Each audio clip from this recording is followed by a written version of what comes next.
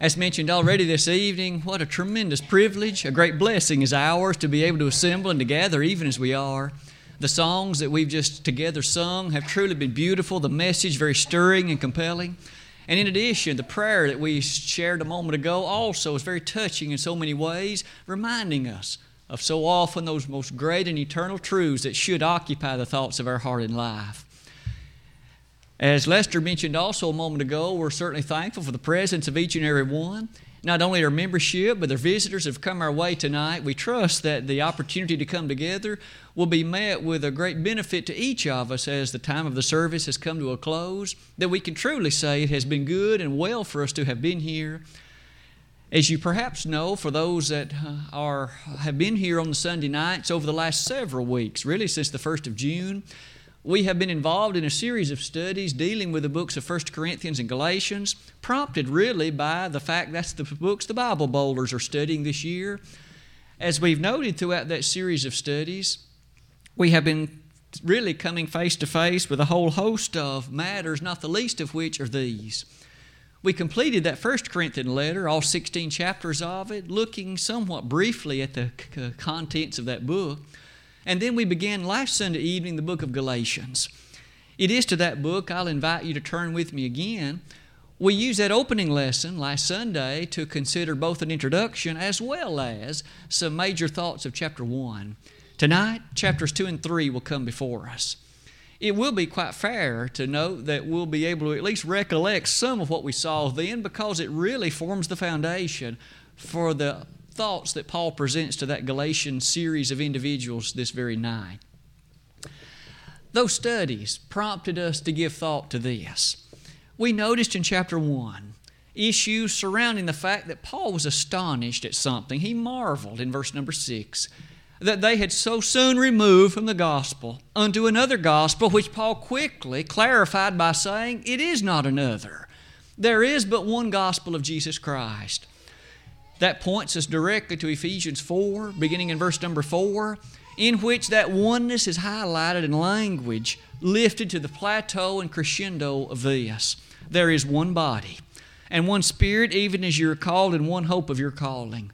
One Lord, one faith, one baptism, one God and Father of all, who is above all and through all and in you all. And that oneness Paul quickly made use of as he amplified it to these Galatians. There is not another gospel. As he finished that thought in verses 8 and 9, wasn't it stated like this? Though we or an angel from heaven should preach any other gospel unto you than that which we have preached unto you, let him be accursed. That really is the opening saga then for chapter number 2, which we undertake this evening. In that chapter, we quickly appreciate the following. Under a section that I've entitled simply by the word justification, we observe the following. Chapter number 2 has as its opening thought some of these ideas. There were some false teachers, believe it or not, that had come into the Galatian area. After Paul had left to work elsewhere, as they had come, their major thought, their major piece of doctrine was this, that in order to, in fact, be a Christian, in order to be satisfied and content as a member of the body of Christ, one also had to maintain allegiance to one or more aspects of the law of Moses. In other words, you had to pass through the channel of the law of Moses in order to be a Christian. Thus, they perhaps taught very well matters that you and I would be well familiar with, like faith and belief, baptism even. But they also had as a part of it, you also have to be circumcised. You also have to keep various and sundry other obligations underneath the law of Moses. It was in that regard that they merely combined the simplicity of the gospel with something else. And that led Paul to make some comments like these. In verse number 4 of Galatians chapter 2, please listen to the sternness and the simplicity with which Paul makes this description. And that because of false brethren, unawares brought in, who came in privately to spy out our liberty, which we have in Christ Jesus, that they might bring us into bondage. Paul made reference, didn't he, to false brethren. Individuals who, of course, he called them brethren, they had the operation, they had the impression of being recognized as brethren. But that adjective is so very strong, isn't it? They were false brethren. You'll notice that they came in privately. One of the translations, in fact, uses the word stealthily. That is to say, they sneaked in. They slipped in. They didn't come in announcing what they were teaching. They didn't come in making a public spectacle of that which they proclaimed. They slipped in. Perhaps under hiding, perhaps with other impressions. But upon slipping in, notice he says, they came in to spy out something. With full telescopic vision, they came in to spy out our liberty in Christ Jesus. Isn't it grand to give thought to the fact that in Jesus, you and I do enjoy tremendous freedom, remarkable liberty. Yesterday, there was one juncture of the matters in Murfreesboro in which Tom Holland, didn't he, gentlemen, spoke about the liberty, the freedom that we enjoy in Christ Jesus. And as Tom is so eloquently able to do, he spoke of it with such passion. He spoke of it with such overwhelming, compelling character. Of course, the Apostle Paul did so centuries ago as he called the Galatians to recognize the fact that these false brethren are in fact not increasing your liberty. They're coming to spy it out, appreciating what's available in it because they are wishing to take you again into bondage. Oh, the tragedy of these false brethren trying to encapsulate them again into bondage. You'll notice in the next verse, very sternly, Paul said, to whom we gave place by subjection, no, not for an hour. The gospel cannot be compromised. It must not be compromised. And you and I appreciate, Paul said, we did not give credence to this falsehood. We did not support it, encourage it, or in any way give thought that it might in fact be correct for even the slightest moment, not even for an hour. As you recognize the final statement of that same verse, there's one other thought that Paul quickly mentioned in contrast to these false brethren. He said that the truth of the gospel might continue with you. There is a marvelous, sweet, and beautiful truth, of course, in the gospel. It is that truth that you and I recognize centered around the death, the burial, the resurrection of Christ, and the precious gospel based upon those facts. And here he says, these who are trying to bind again Mosaic institutions, Mosaic illustrations, they are in fact compromising that freedom, taking you again into bondage, and it's not the truth. We still live in the midst of a world that tries so often to amalgamate the gospel of Jesus Christ with various and sundry other human speculations and ideas, and in so doing, isn't it parallel to what these were doing then? You and I might recollect in 2 Peter 2:1, the inspired apostle Peter joining in this chorus, if you please, said, but there were false prophets among the people, even as there shall also be false teachers among you, who privately shall bring in damnable heresies, even denying the Lord that bought them, and shall bring upon themselves swift destruction. You'll notice that in 1 John 4:1, John joining in this discussion says, beloved, believe not every spirit, but try the spirits whether they be of God, for many false prophets are gone out into the world. The truth of those statements hasn't assuaged in the slightest in these 20 centuries that have intervened. Might you and I notice then that Paul battled it, but did so with the truth of the gospel at his side. And thus, in the verses that follow, Paul directly asked the Galatians to appreciate the fact of his own apostleship. Paul didn't come into the Galatian area preaching a fly-by-night gospel. He didn't preach anything other than what by revelation he from the Lord Jesus Christ himself had received. Again, Galatians 1, verses 11 and following. But as we notice in verses 6 and following, there were those who seemed to be of reputation, those who seemed to be of great repute. Paul said they added nothing to my gospel. They added nothing to the way in which I proclaimed and declared the truth. And in fact, even those in verse 9 who seemed to be pillars, Peter and John and James, they didn't add anything to my proclamations. Paul was an apostle on par with them. And these false teachers apparently were calling into question his apostleship and thus asserting, you can't trust what Paul has to say. So they said. Paul said, not so. Not as if he was bragging or as if he was in a braggadocio fashion lifting himself higher than what the Lord Jesus Christ already had. But Paul confessed to them, I too were such that I didn't go and confer with Peter when I was baptized. I didn't go and confer with these others to find out means whereby I could preach. The Lord Jesus Christ had in fact selected and chosen me. And in that word we notice specifically verses 11 and following. Paul even quickly made recollection if you please, to an occasion in which he rebuked Peter to his face because he was to be blamed. Here was an apostle of the Lord, the one who in fact had been given the keys to the kingdom, Acts chapter 2, on which he had used them, promised the gift of them in Matthew chapter 16. And we notice even he had been led astray by this distinction between the Jew and the Gentile, as so many had at least taught it. In these verses, Paul quickly identifies that even he needed correction, namely Peter. Can you and I not see the great need for all of us to ever come to grips with the truth found in the Word of God and to not allow the claims of men to lead us astray into what in fact is not gospel truth? Would it not be tragic beyond description to arrive at the day of judgment and say, but Lord, I thought. That isn't enough, is it? In Matthew 7, verses 21, 22, and 23, the Lord Himself said, not everyone that saith unto me, Lord, Lord, shall enter into the kingdom of heaven, but he that doeth the will of my Father which is in heaven. For many shall say unto me in that day, Lord, have we not prophesied in Thy name? And in Thy name have cast out devils, and in Thy name done many wonderful works? Then will I say unto them, depart from me, you workers of iniquity. I never knew you. The Lord there made observation that some on that day will be perhaps confused. They will think that all is well. They will be under the impression that all has been provided capably.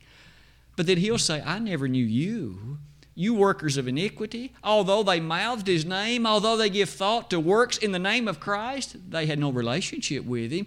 How sad, how tragic. Paul was, of course, hopeful the Galatians would come to their senses. As you and I proceed in chapter number 2, verses 15 to the end of that chapter, then begins his grand discussion of this matter of justification. As you can see on that slide, it brings us to appreciate there near its bottom that the characteristic of the truth housed in this gospel is truly beyond the bounds of human ingenuity, human creativity. No human would have come up with it. No human would have written it even if he could. For it highlights the fact of our own weakness, our own sin, and brings into play the reality of one who died on a cross for us. Isn't it great then to hear Paul use words like these? Verse number 16, knowing that a man is not justified by the works of the law, but by the faith of Jesus Christ, even we have believed in Jesus Christ, that we might be justified by the faith of Christ and not by the works of the law. For by the works of the law shall no flesh be justified.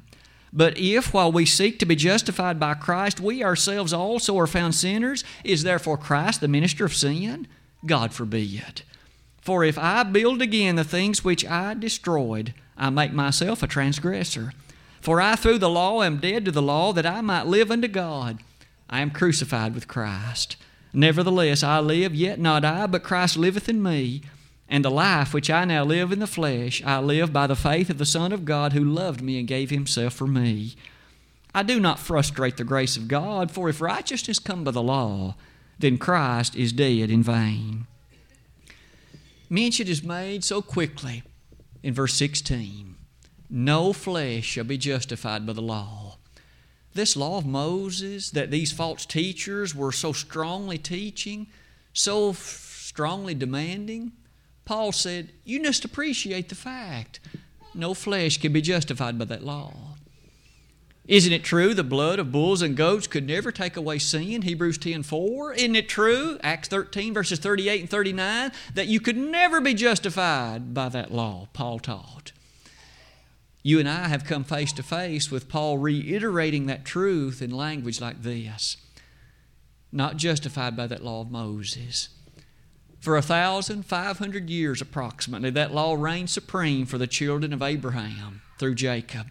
It was the law to which God expected them to give credence. It was the law to which God expected them to give obedience. It was the law that highlighted so many powerful realities, not the least of which was the fact that one needs to have relationship with God, but there must be a better system than that. Although it made reference to blood, it wasn't perfect, sinless, guileless blood. Although it made reference to a priesthood, it wasn't a perfect priesthood. And although it made reference to a covenant, it wasn't a perfect one. All of those looked forward to a better matter in every regard, didn't they? It is for that reason we notice again here in verse 16, knowing that a man is not justified by the works of the law. These Judaizing teachers that were so prevalent and rampant in that day were teachers that couldn't give up their hold on that law of Moses. They had too much consideration for the fact they thought it was still in place. As you can see on that slide with me, though that wasn't true. To the Colossians, Paul would say in Colossians 2:14, it had been nailed to the cross. Jesus had said it like this in Matthew 5, verses 17 and 18. Think not that I'm come to destroy the law and the prophets. I came not to destroy, but to fulfill. And then he went on to amplify it like this. Verily, verily, I say unto thee, not one jot or tittle shall in any wise pass from the law till all be fulfilled. That law had run its course. It's not that it was thrown into the trash. It is that fact it had been completed, closed. The book had been shut, placed on the shelf, and a new book had been opened. That new book was the gospel preached so powerfully by the Apostle Paul. That gospel that had been set forth in the character of this Galatian letter, helping them to see the truth of the gospel. No wonder as we give thought to justification by faith, as you can see at the bottom of that slide, it does take us to Galatians 3:11, where there it says, but that no man is justified by the law in the sight of God, it is evident. That word evident means a certainty. It is sure. It is clear by absolute observation. You and I must wonder, then what is it that has been so clearly observed that then brings us to see this justification by faith? You've already noticed it was mentioned in verse 16 of chapter 2, but let's turn the attention more thoroughly, if we might, to discuss it as follows. Justification by the faith of Christ. There was a gentleman. He was God in the flesh. He came from the portals of heaven to live amongst mortal, sinful man. He did so as God in the flesh, and in so doing, He fulfilled in completeness and absolute perfectness the obedience to that law beneath which He lived. This one, of course, was the Son of God. As He matriculated through life, never once did He sin in any way. Thus, His blood was untainted with the contamination of sin. His life untouched by sin and all of the awfulness with which it brings. He could be a sacrifice for you and me, and He went to a cross voluntarily to execute a plan of salvation whereby you and I could be saved from the terribleness of sin. As He executed that plan, it was He who in John 19 verse 30, the closing statement that He made on the cross, it is finished, and He gave up the ghost. It is finished echoes in your mind and mine, not just the fact that His death was finished, we know that, but the very thing for which He came, the very purpose for which He was born, the very purpose for which He died, it all had been brought to fruition. For you see, He came. And Paul here stated in verse number 16, but by the faith of Jesus Christ. The faith exemplified in the life that He lived.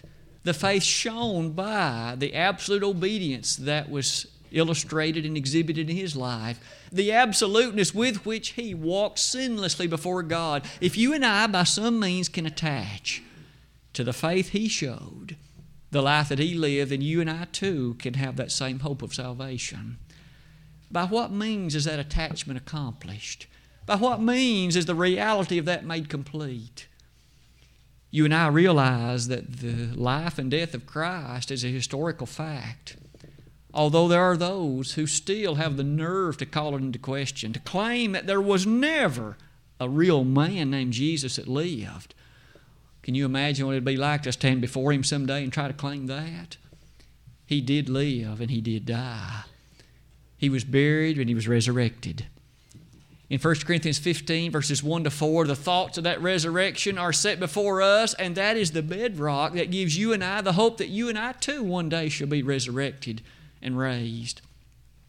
No wonder Jesus said in John 5, verses 28 and 29, "Marvel not at this, for the hour is coming when all that are in the grave shall hear His voice, and shall come forth they that have done good unto the resurrection of life, and they that have done evil unto the resurrection of damnation." All of that sits as a background and backdrop to the very thoughts in Galatians 2 and 3. This one who died for us. What about justification through Him?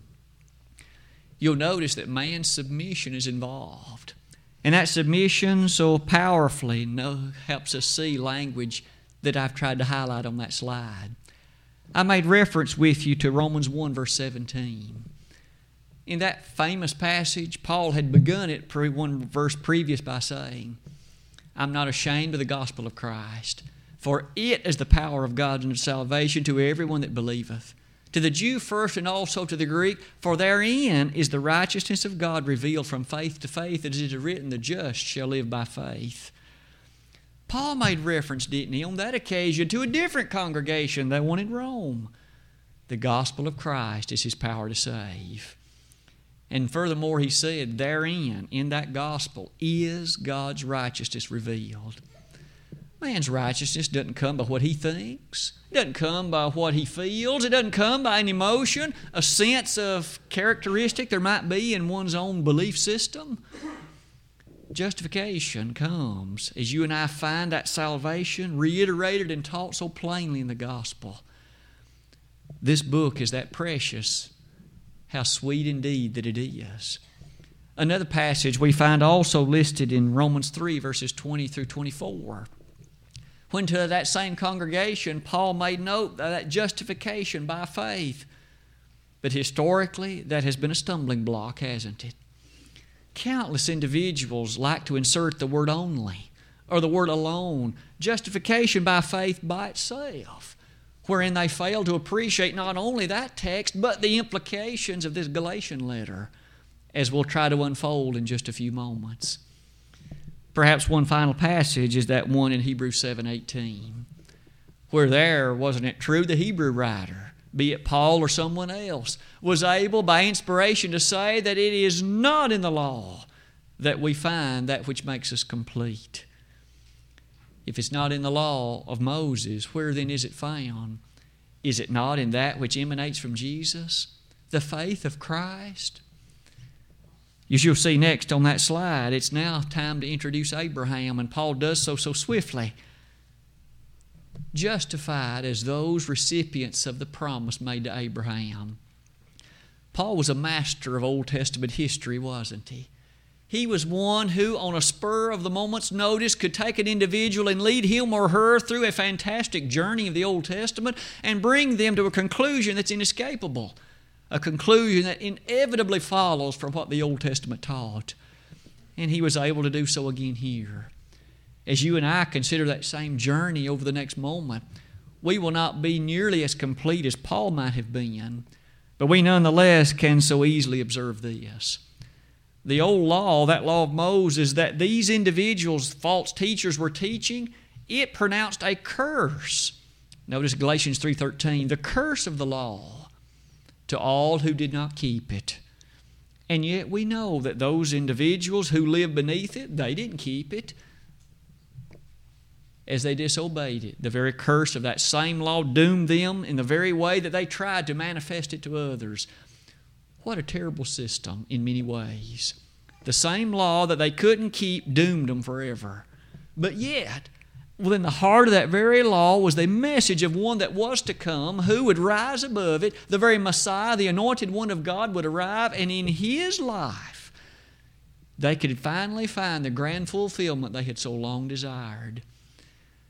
Let's then revisit Abraham.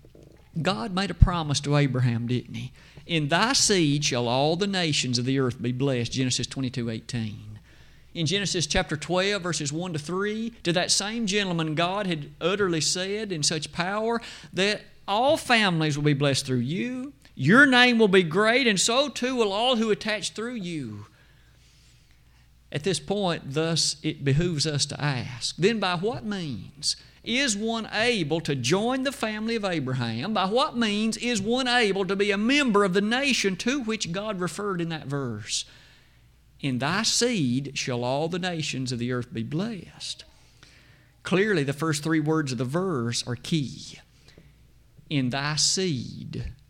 So who is the seed of Abraham? By what means can one be reckoned as a seed of Abraham? And it is therein where Paul gave a dissertation to the Galatian individuals.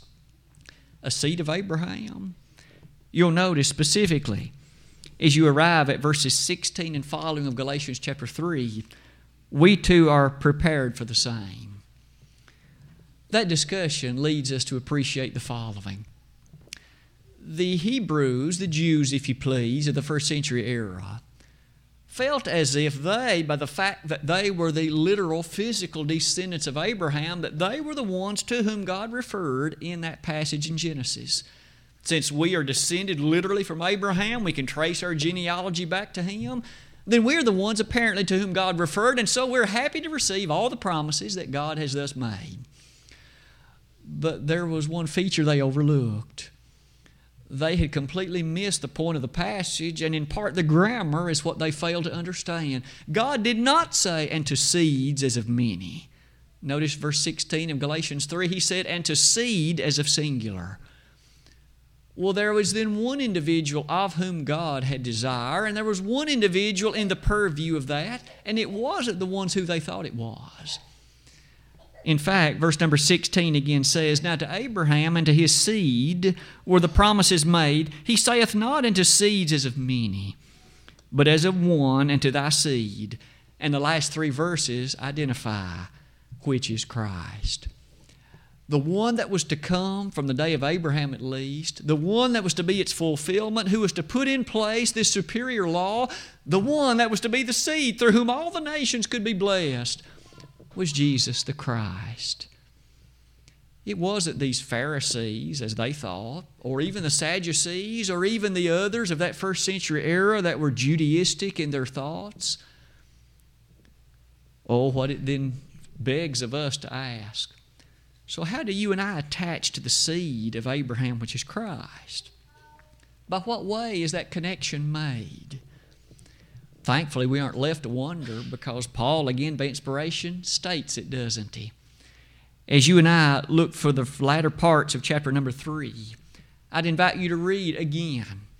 Brother Greg read in our hearing earlier the following, but let's back up a few verses and begin even previous to that. In verse number 19, wherefore then serveth the law? It was added because of transgressions, till the seed should come to whom the promise was made. And it was ordained by angels in the hand of a mediator. Now, a mediator is not a mediator of one, but God is one. Is the law then against the promises of God? God forbid. For if there had been a law given which could have given life, verily righteousness should have been by the law. Isn't it true that if righteousness could have come by that law or any other, then that law would have been what would have been demanded. It would have been what God would have given, and it would have been the means by which one could have been an individual obtaining righteousness. But as Paul had already stated in Galatians 2:21, if righteousness come by the law, Christ died in vain. On to verse number 21. But the Scripture hath concluded all under sin, that the promise of faith of Jesus Christ might be given to them that believe. But before faith came, we were kept under the law, shut up unto the faith which should afterwards be revealed. Wherefore the law was our schoolmaster to bring us to Christ, that we might be justified by faith. But after that faith is come, we are no longer under a schoolmaster. For ye are all the children of God by faith in Christ Jesus. For as many of you as have been baptized into Christ have put on Christ. There is neither Jew nor Greek, there is neither bond nor free, there is neither male nor female. For ye are all one in Christ Jesus. And if ye be Christ's, then are ye Abraham's seed, and heirs according to the promise. That law, why then did God give it? If its imperfections were clear, if its failures were obvious, God gave it, Paul said, for the following reason. It was given to explain, or at least to check sin, until the seed should come. God didn't give that law to be permanent. He never intended it to be so. He gave it until the one would come to whom it pointed, the one that would be the amplifying matter of faith. You'll notice the title of our lesson again was Justification by Faith. And so far we have in fact encircled it almost completely. We've identified that law that pointed to faith, and now Paul said it like this. But before faith came, verse 23, there was a time before this faith of which Paul spoke had come. You and I live in an age in which so many are under the impression that faith is something that one feels, some emotion, some kind of an observation that he or she thinks, he or she believes or knows. But the manner in which the inspired apostle used that term was far deeper and more profound than that, isn't it? Faith is something that came at a specific time, and it had ramifications for all future generations until the end of time. In fact, it even has consequences so deeply profound they impact all of eternity squarely and clearly.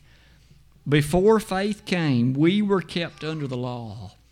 That law prevailed for a period of time, but then we notice the faith came. That law was a schoolmaster. Some have likened it to a bus driver. It drove the individuals to a point of appreciation. There is a place where the professor is. There's a place where the teacher is. The bus driver brings us there. And we notice on this occasion, the law was that bus driver, schoolmaster, to bring us to Christ. Thankfully today, we have been brought there. In the Old Testament, Paul used correctly to lead him there, at least after the road to Damascus incident. And now we appreciate verses 26 and 27. So this faith of which we've spoken, this faith that he has highlighted in language like we've noted so far, now asks us to appreciate this. Verse 22 had said all are under sin. And in that sin we're shut up into bondage, but thankfully the faith has come. That faith highlighted in the character of Christ. And you'll notice here it's much more than just what one thinks. All throughout the Bible it is stated so clearly that way, isn't it? Those who think that this way today have missed the mark on that point. Faith is not just a mental assent. It's not just a single idea, but rather it is a set of beliefs that then prompt one to conduct one's life in a specified way. The faith was once for all time delivered to the saints, Jude verse 3. And that faith leads us to see some ideas like this. It has, as one basic consideration, the substance of things hoped for, the evidence of things not seen. And it's essential, isn't it, to appreciate it housed in the language of Hebrews 11. Is it any wonder in light of all those things, you and I revisit verses 26 and 7. For ye are all the children of God by faith in Christ Jesus. So these in Galatia, these individuals who previously had appreciated the gospel, Paul said, you became children of God by faith in Christ Jesus. That faith that Christ had that allowed Him to complete that plan of salvation, your attachment to Him is what allows your sins to be covered, is what allows you to be called a child of God. And the depth of that continues into the next verse. For as many of you as have been baptized into Christ. So in what way was that connection completed? In what way was the finality of it made? It's when you were baptized into Christ, not before and not until. You are all the children of God by faith in Christ Jesus. As many of you as have been baptized into Christ have put on Christ. So individuals that fail to be baptized or refuse to do so, they are not in a position then to be called children of God. Their faith has not prompted them to complete in any way what would be a wholesome and noble fullness of New Testament faith. They've lacked on an essential element of making final connection to Christ. Isn't it tragic then to hear those who feel as if baptism is not important, that it is not essential, that it is not necessary? They think that there are other means that allow one to enjoy the faith of Christ when it's not so. You're all the children of God by faith. Well, what does faith do? Faith does what God commands, and God commands baptism. He that believeth and is baptized shall be saved. Mark 16:16. Isn't it grand to hear Paul conclude the chapter when he then says, "And if ye be Christ's, then are ye Abraham's seed." God made the promise to Abraham. That promise was, "In thy seed shall all the nations of the earth be blessed." Now we learn that if we're Christ's, that is to say, we've put on Christ. He is the singular one that's the responsible factor that relates to the fulfillment of that promise. And so if you are then in Christ, then we, of course, can be the beneficiaries of that promise. Are you in Christ tonight? If not, you haven't been justified by His faith or anyone else's, because there is no justification with God outside of Christ. That doctrine of justification perhaps has many ideas that one can consider in it. It's been explained as it simply means just as if I had not sinned. There's a lot of interesting thought in that, isn't there? To feel covered by the blood of Christ. It is indeed an overwhelming thought, isn't it? An individual who has just made the confession, "I believe with all my heart that Jesus is the Christ, the Son of God." And then that person allows him or herself to be immersed in water. It's not a complicated procedure or process, but what profound truth is in it. For in that process, the person is such that the old man, having now died, is buried. And in that burial process, a new life is formed, a new life spiritually is created. An individual is now a member of the body of Christ, and that one has had his or her sins washed away thoroughly, completely, and entirely. And God's memory is perfect, never to be remembered will they be. As that person has risen in that fashion, he or she has then been covered with the blood of Christ. May I say to you that any righteousness that you or I may have apart from that is completely filthy. It's like rags. But when we're covered with the blood of Christ, we are covered with perfectness and wholesomeness, the absolute nature of the perfection of His blood. As we close this lesson tonight, this doctrine of justification will have thoughts that will really emanate on into the next chapter as well. In chapters 4 and 5, we'll have to see some other implications of it, but might we at least close tonight like this? We have looked interestingly at the problem prompted by those false teachers and the fact that justification, they taught, came through keeping the works of that old law. Paul said, "Not so," Galatians 2:16, but rather only through Christ. That law is our schoolmaster to bring us to Christ. And now that faith has come, we aren't under the schoolmaster anymore. Tonight, are you then walking by faith, living in faith, founding your life on the faith of Christ? For other foundation can no man lay than that which is laid, which is Christ Jesus, 1 Corinthians 3:11. This evening, as we each analyze ourselves, what about you and what about me? Are we walking by faith, 2 Corinthians 5:7? Are we living a life prompted by it day by day in all the fullness that it demands?